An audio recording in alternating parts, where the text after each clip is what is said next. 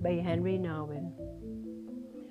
Listening to the voice of love requires that we direct our minds and hearts toward that voice with all our attention. How can we do that? The most fruitful way, in my experience, is to take a simple prayer, a sentence or a word, and slowly repeat it.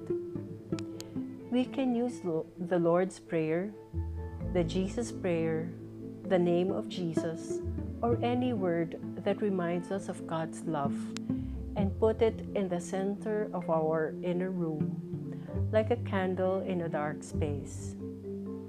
Obviously, we will be constantly distracted. We will think about what happened yesterday or what will happen tomorrow. We will have long, imaginary discussions with our friends or enemies. We will plan our next day, prepare our upcoming talk, or organize our next meeting. Still, as long as we keep the candle in our dark room burning, we can return to that light and see clearly the presence of the one who offers us what we most desire. This is not always a satisfying experience.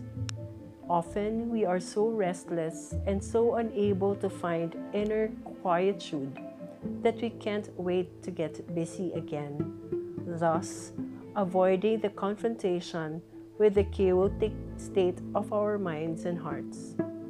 Still, when we remain faithful to our discipline, even if it is only 10 minutes a day, we gradually come to see, by the candlelight of our prayers, that there is a space within us where God dwells and where we are invited to dwell with God. Once we come to know that inner holy place, a place more beautiful and precious than any place we can travel to, we want to be there and be spiritually fed.